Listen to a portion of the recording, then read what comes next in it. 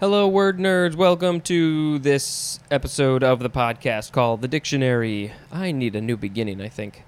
All right, the first word is blow off. 2 words, verb from 1856. We are starting with transitive, and I don't think that there are any intransitive. 1A, to refuse to take notice of, honor, or deal with. Synonym is ignore, as in decided to blow off 2 billion viewers. That is a quote from Harry Humberg. I don't know what it's talking about, though. Now we have 1B, to end a relationship with. Number 2, to outperform in a contest. Number 3, to fail to attend or show up for, as in blew off an official dinner. Next is blowout. 1 word, noun from 1822. 1, a festive social affair. Number 2, a bursting of a container, as a tire, by pressure of the contents on a weak spot. Number 3, an uncontrolled eruption of an oil or gas well. Number 4, an easy or one-sided victory. 5, a valley or depression created by the wind in areas of shifting sand or of light cultivated soil. Now we have blow out, but this one's 2 words. How is it different? I don't know. Let's find out. It is a verb from the 14th century. First is transitive. 1, to extinguish by a gust. Number 2, to dissipate itself by blowing, and that is used of storms. Number 3, to defeat easily. Number 4, to damage severely, as in she blew out her knee in the race. Oh, that sucks. Now we have the intransitive definitions. There's 2 of them. Number 1, to become extinguished by a gust. Number 2, to erupt out of control, and that is used of an oil or gas well.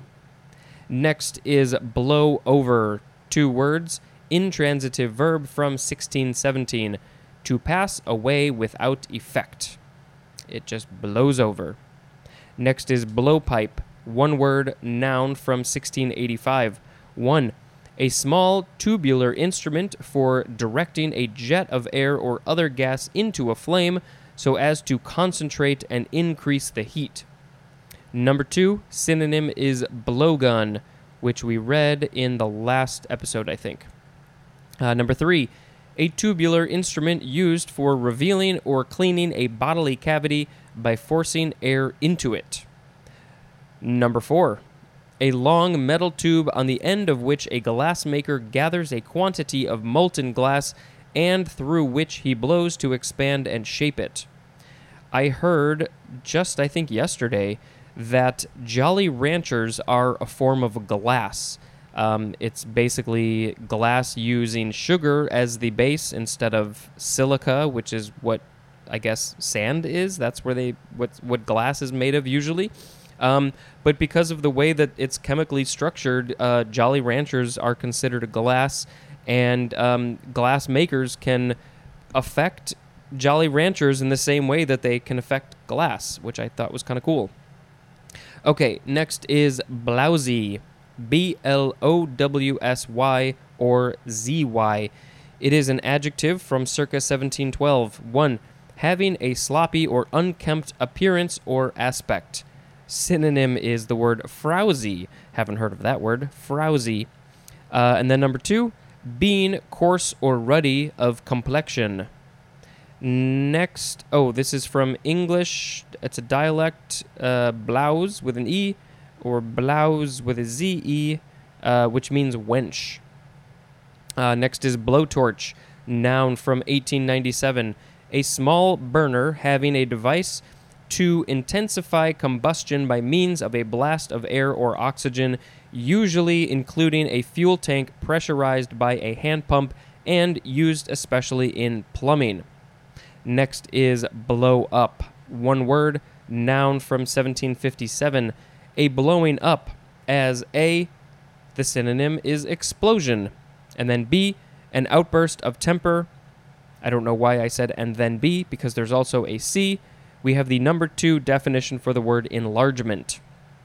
Next is blow up with a hyphen, adjective from 1969, and we have the synonym inflatable. And then we have blow up again for the third time, but this one is two separate words. It is a verb from 1536, and we are first starting with transitive. Number 1, to build up or tout to an unreasonable extent, as in advertisers blowing up their products. Number 2, to rend apart, shatter, or destroy by explosion. Number 3, to fill up with a gas as air, as in blowing up a balloon. Supposedly, I don't know if I've told this story before, probably not.